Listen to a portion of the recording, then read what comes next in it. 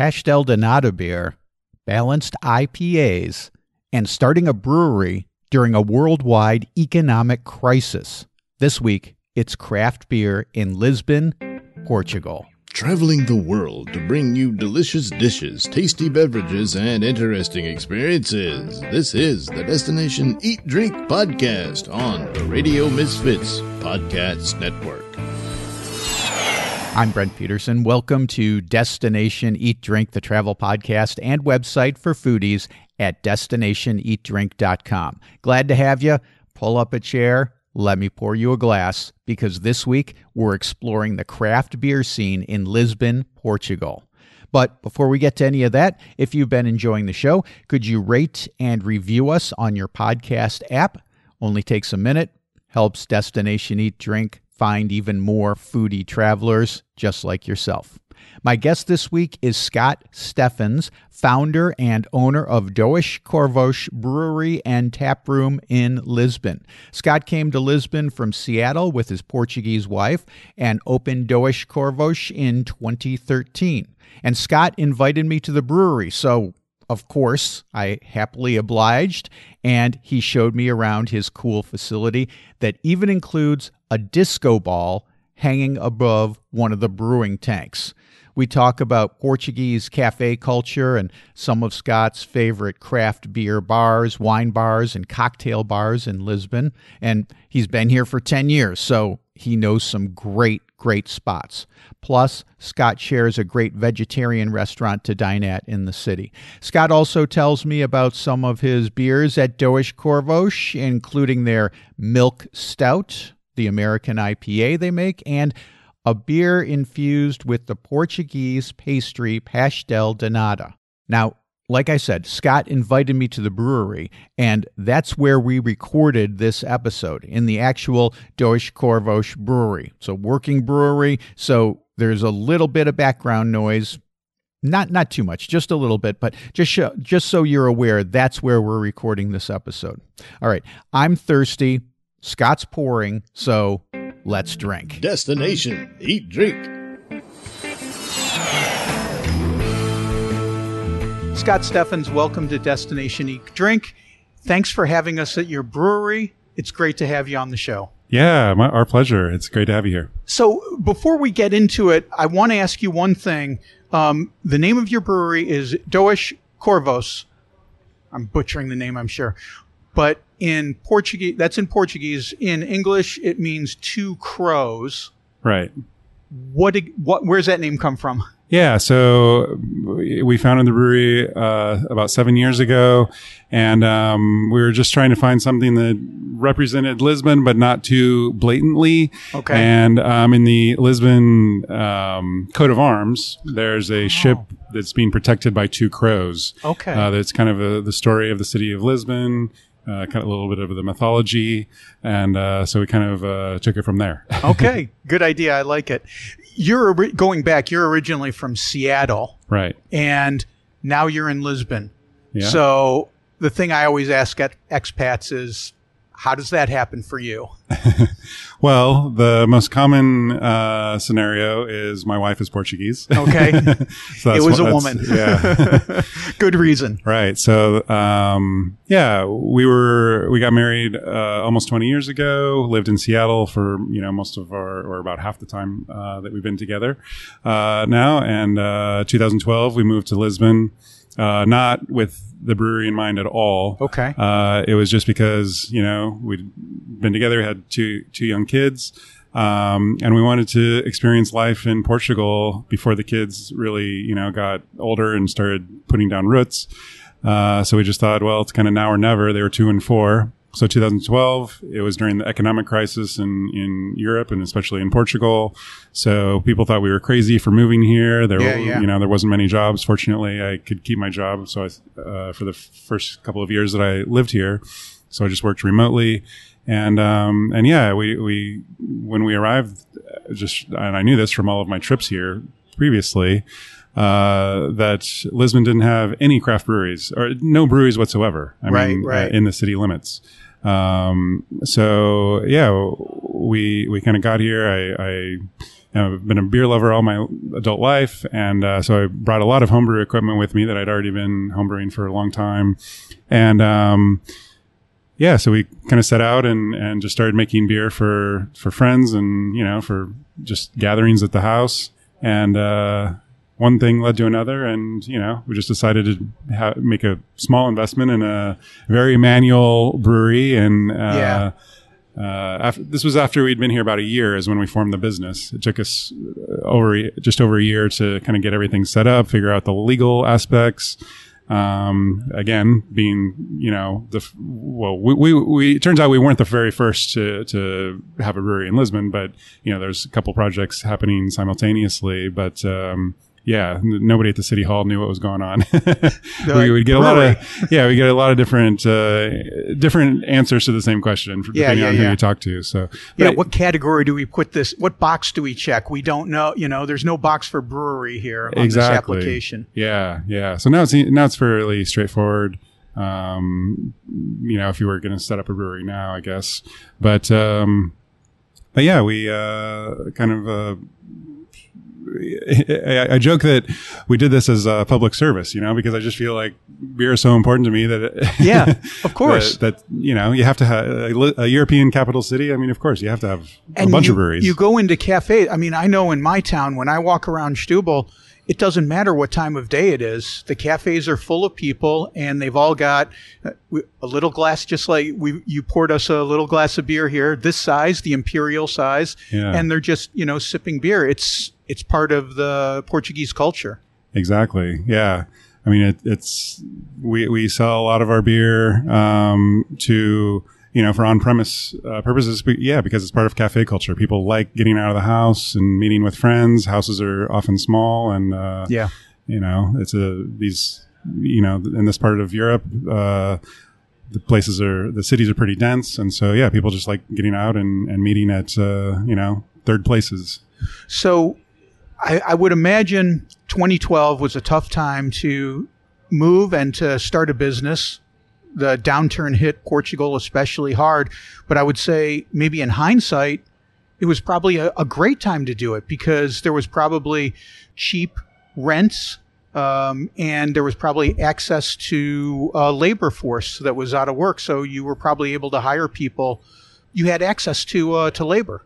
That's definitely true. I mean, we joke that we priced ourselves out of Marvila, where we are today, because rents are skyrocketing here. I mean, we had our choice of so many warehouses, back in 2013 when we were looking for property, and as renters, and today it's just a whole nother story. So right.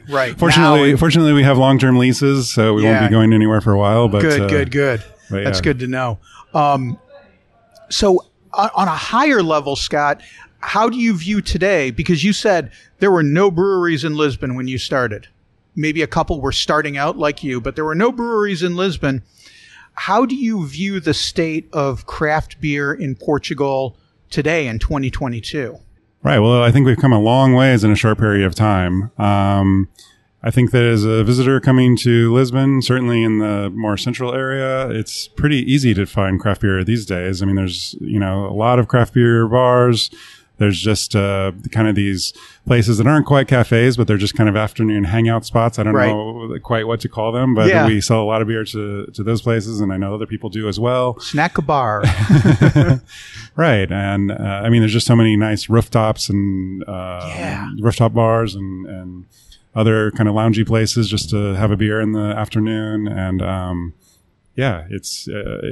I think the craft beer scene in Portugal today is great. It's still growing, obviously, but, I think we're in a whole nother, state than when we were back then. I like to say, Portugal might have been a little bit late to the craft beer party, but when the Portuguese show up, it's going to be fun. Any party's going to be fun when the Portuguese show up. That's so, right. Now you've been doing a lot of these beer fests lately. I guess summertime is when they happen, probably. Tell me a little bit about that. What's it like when you go to these places? How do people react when they see Portuguese craft beer coming into places like London and wherever else you happen to go? Yeah, usually there's a lot of enthusiasm, especially, I was in London, 2.5 weeks ago, at the Riverside Festival. And yeah, I mean, it's encouraging that, so many people that I met there had already been to our tap room before, or, had some sort of connection with Portugal where they've tried our beer before. And yeah, so that's really encouraging. Same thing when I was also in Paris a week and a half ago. Okay. And same thing at this Tap Takeover event that we did. Yeah, and man, we have there's a lot of we're kind of making up for lost time right now. Yeah. In terms of all the festivals and events, because we have a pretty packed calendar through, October at this point. And the last couple of years, it hasn't been that way. Exactly. Yeah. I mean, yeah, we're used to traveling, and, our staff really likes to get out and explore and kind of spread the word about our brewery. And, of course, so yeah, it's been frustrating the last, couple of years through COVID, but yeah, things are kind of at full speed right now. So you said you went to Paris, and of course, when I think of Paris, I don't think of beer off the, top of my head. I think wine, first of all. So what's it like in Paris? What's the culture like for beer? Well, this is literally my first trip to Paris in 20 years. Okay. The north of France is, it's really close to Belgium, obviously, and Germany. It's close to, beer producing regions. Lille is more of a beer city than a wine city. Oh, Paris okay. is, I'm no expert on Paris, but it's, it's a multicultural city, obviously. Yeah, right. So, I think you can find a little bit of everything. But yeah, there's definitely great craft beer bars there. And, the people that were at our event, at least, were 100%, French. This was not in the center, so it wasn't full of tourists, in other words. Let's talk about your brewery specifically, Scott. I think when you're talking about craft beer, you have to get at why you're doing what you're doing. And so I want to ask you what your brewing philosophy is. What do you think about when you're making your beer? What I appreciate about our beers is that I think that they're all fairly balanced. And I mean, balance is always relative. We can be making a huge, thick, imperial stout, but, even if we're using adjuncts, vanilla, other flavorings or other ingredients that aren't the typical, I'm still looking for balance even in that sort of environment. I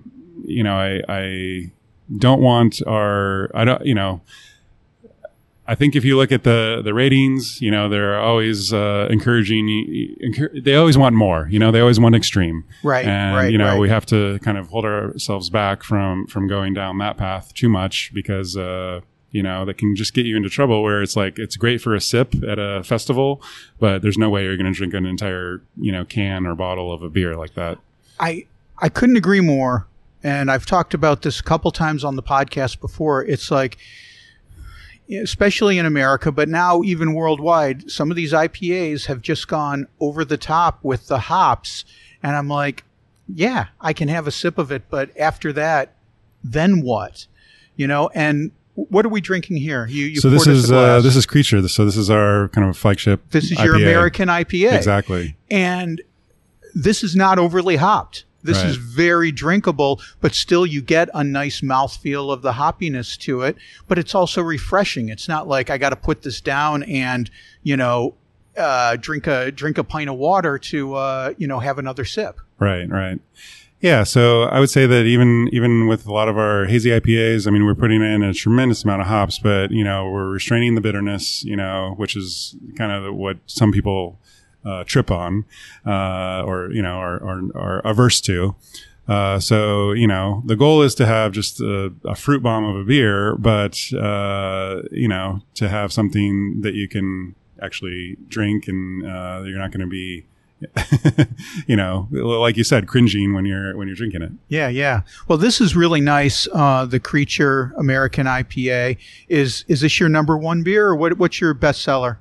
So as a category, IPA is definitely our biggest category, but as a single beer, it's actually our Pilsner. Oh, okay. Yeah. I'm a big Pilsner fan. What's your Pilsner called? So it's Prata Pilsner. Okay. It's kind of the name is a little bit about the neighborhood that we're in. So this is Braça de Prata, which means silver arm in Portuguese. So yeah, it's kind of shorthand for the neighborhood that we're in. Okay. And so when you're brewing a Pilsner, how is that specifically different from a brewing standpoint from, say, an IPA? Right. So for a Pilsner, we use 100% Pilsner malt, so no specialty malt whatsoever. And, this is malt that we get from Germany, from a small producer. They don't have any sort of distribution, channels or anything like this. So we just get it directly from the source. We did a little bit of hunting around, you found last the year guy for that. Yeah. So we have like a yeast that's not off the shelf. This is something that is made for us by a yeast lab. It's kind of in their reserve stock. So I just actually ordered some yesterday. It will take, 6 weeks to produce.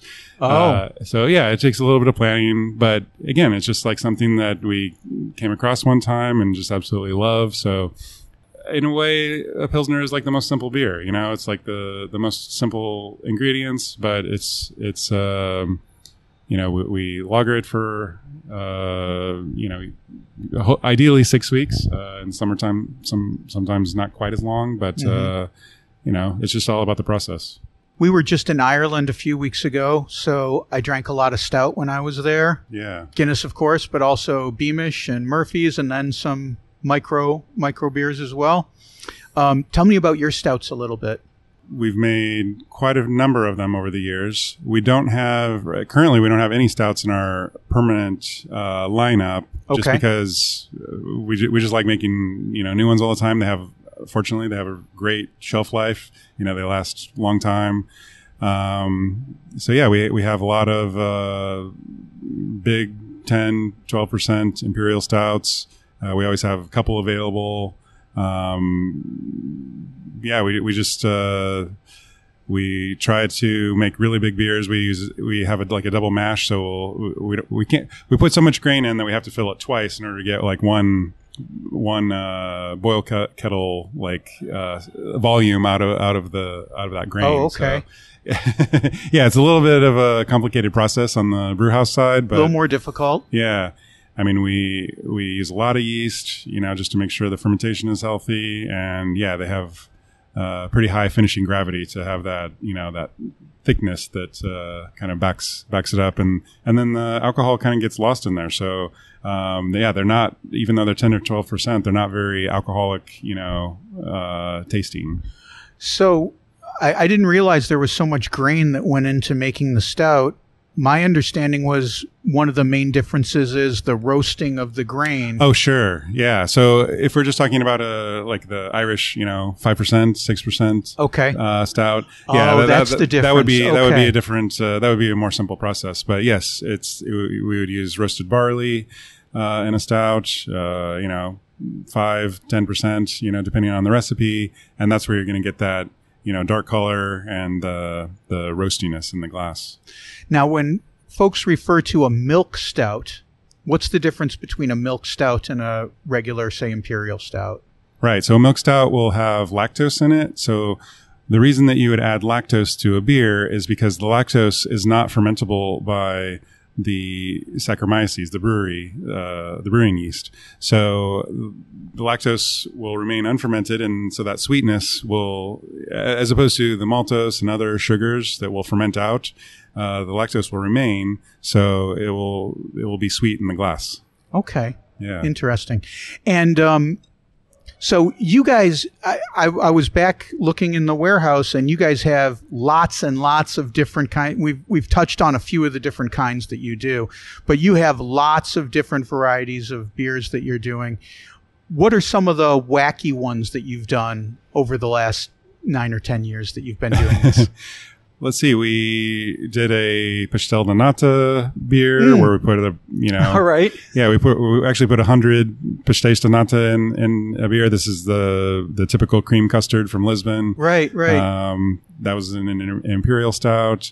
And how'd that turn out? What was it like? Yeah, great. I mean, we've made several batches of it at this point. What's the flavor profile like? Yeah, I mean, I would say that there's some vanilla that came through, and we actually added some cinnamon because that's the traditional the topping on the pastry, and just the thickness, the creaminess came through. Yeah, it was cool. It's a fun beer. What other ones have you made over the years that you thought were really interesting?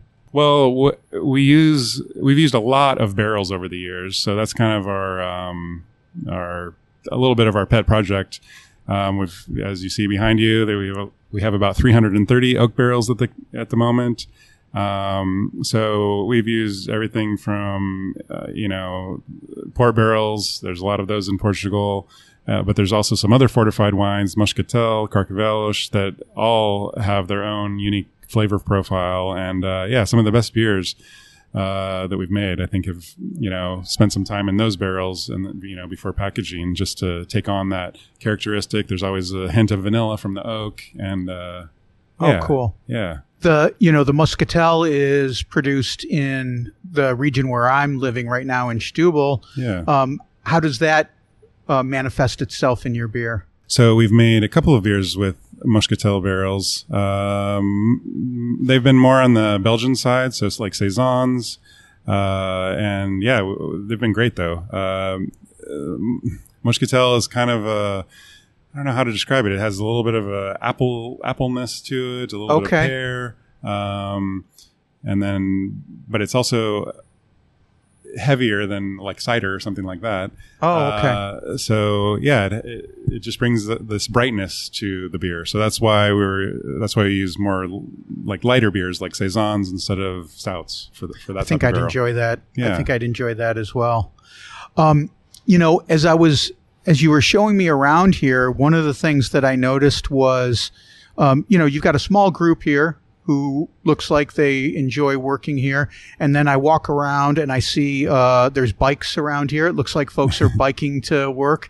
And then I went into, when we came in, I guess it must be the employee lounge area or something. And there's a big fridge in there. And one of the shelves is labeled, I think it says employee beers or something like that. So is that for after the shift is over? Is that for lunch? What are we doing here? Well, I think every brewery has some staff beers that are short fills, or something is maybe not.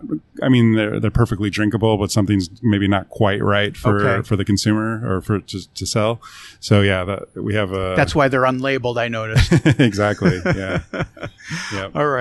So if folks want to get some of your beers, I guess we have to come to Lisbon. I can't imagine you've got a U.S. distributor with an operation this size. Right. Now, we've never sent beer to the U.S. We've sent it, to quite a few countries in Europe, but never outside of Europe.